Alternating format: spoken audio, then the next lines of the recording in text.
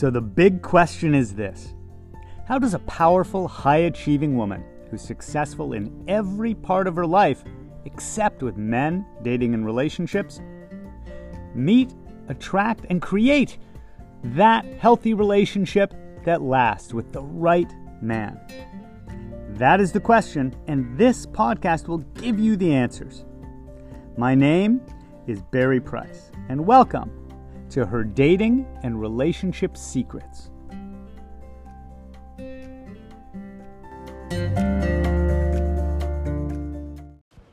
Secret number 185, love is not an Easter egg hunt. Look, y'all, I was just jumping around some of the online Facebook groups about love and relationships that I'm in. And I see and hear so many people that are in this seeking mode. You know, and recently in Tony Robbins' New Year, New You thing on the Relationships Day, he was sharing all sorts of examples of this same kind of thinking and behavior. We're all seeking the person. I just want to find the guy. I want to get a partner. I'm missing something. I feel an empty space in my life. I'm alone. I feel lonely in the sense that there's like a missing piece, a missing part, and then it's this hunt for this external object. It's like an Easter egg hunt we get on. But that whole idea of engaging in a process, going on a journey from a place of scarcity and needing to find something and get it, is exactly why dating can be so stressful, anxiety-inducing, and disappointing to people. So instead of feeling like there's some hidden golden egg out there and we have to hunt it out and other people are hunting for it, and I was talking to a person who, some people who run different sort of dating app platforms. And what I said to them was, I firmly believe and have seen proven over and over again that when someone dedicates the same kind of time and energy and effort into purely going and doing activities because you are really interested in doing them and they are social activities that are co-ed, there are men there. When you spend the same levels of time frequently, it's a lifestyle, right? You're not doing it once every 3 weeks. But when you're consistently and constantly engaged in going out not to try to get a guy at the event, not because it's a dating event or a speed dating thing or, oh, everyone in the room is married, there's no one here for me, which is a looking for something, right? It's the Easter egg hunt. Oh, I didn't find an egg. When we just consistently show up with joy and excitement for the event and things we're doing and going to, that healthy version of you is consistently meeting and being met by healthy people of the opposite sex, or the same sex if you're attracted to people of the same sex. That idea of just making yourself available with no attachment to the outcome, right? You have no agenda in the interaction, immediately takes the pressure off. And as me and this lady were discussing, she runs a social kind of dating app. We were talking about how that immediately allows people to relax. It lets them be more authentic. Instead of me getting in my head about how I need to be, how should I dress, what do I say?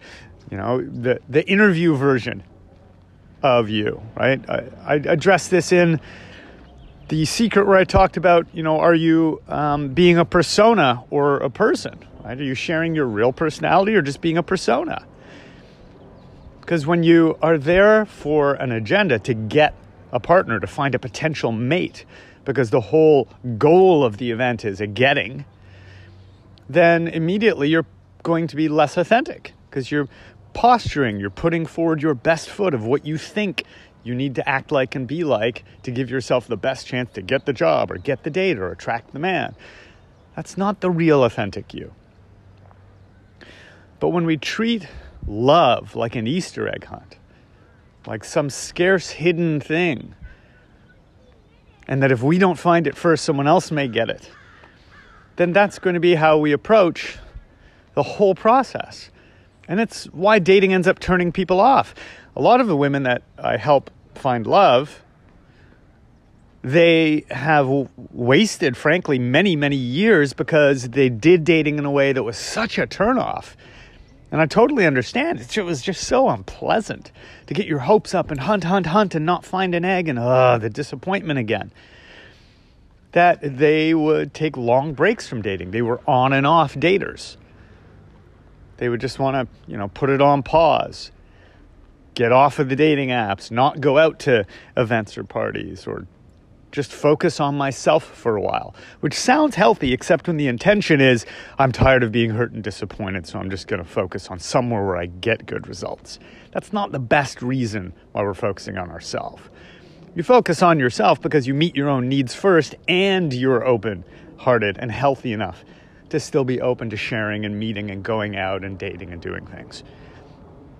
So that idea of letting go of the hunting, as I say to my clients, did you bring the hunting rifle with you to the event, or did you leave it at home?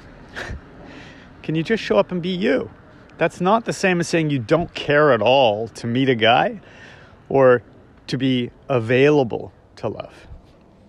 But availability is different than chasing.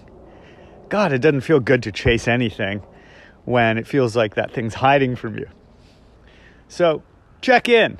Have you been treating love like an Easter egg hunt, or has it felt that way? Because that's the feeling we need to change. If so, go back, check in on the secrets to talk about.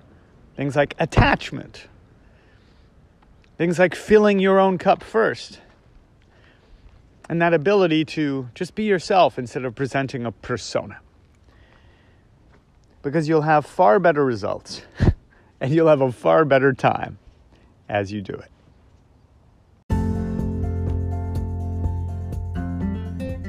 Thanks for joining us. Please remember to rate, subscribe, and also share this with anyone that you think it could help, because I'm on a mission to help 1 million successful women have healthy, lasting relationships.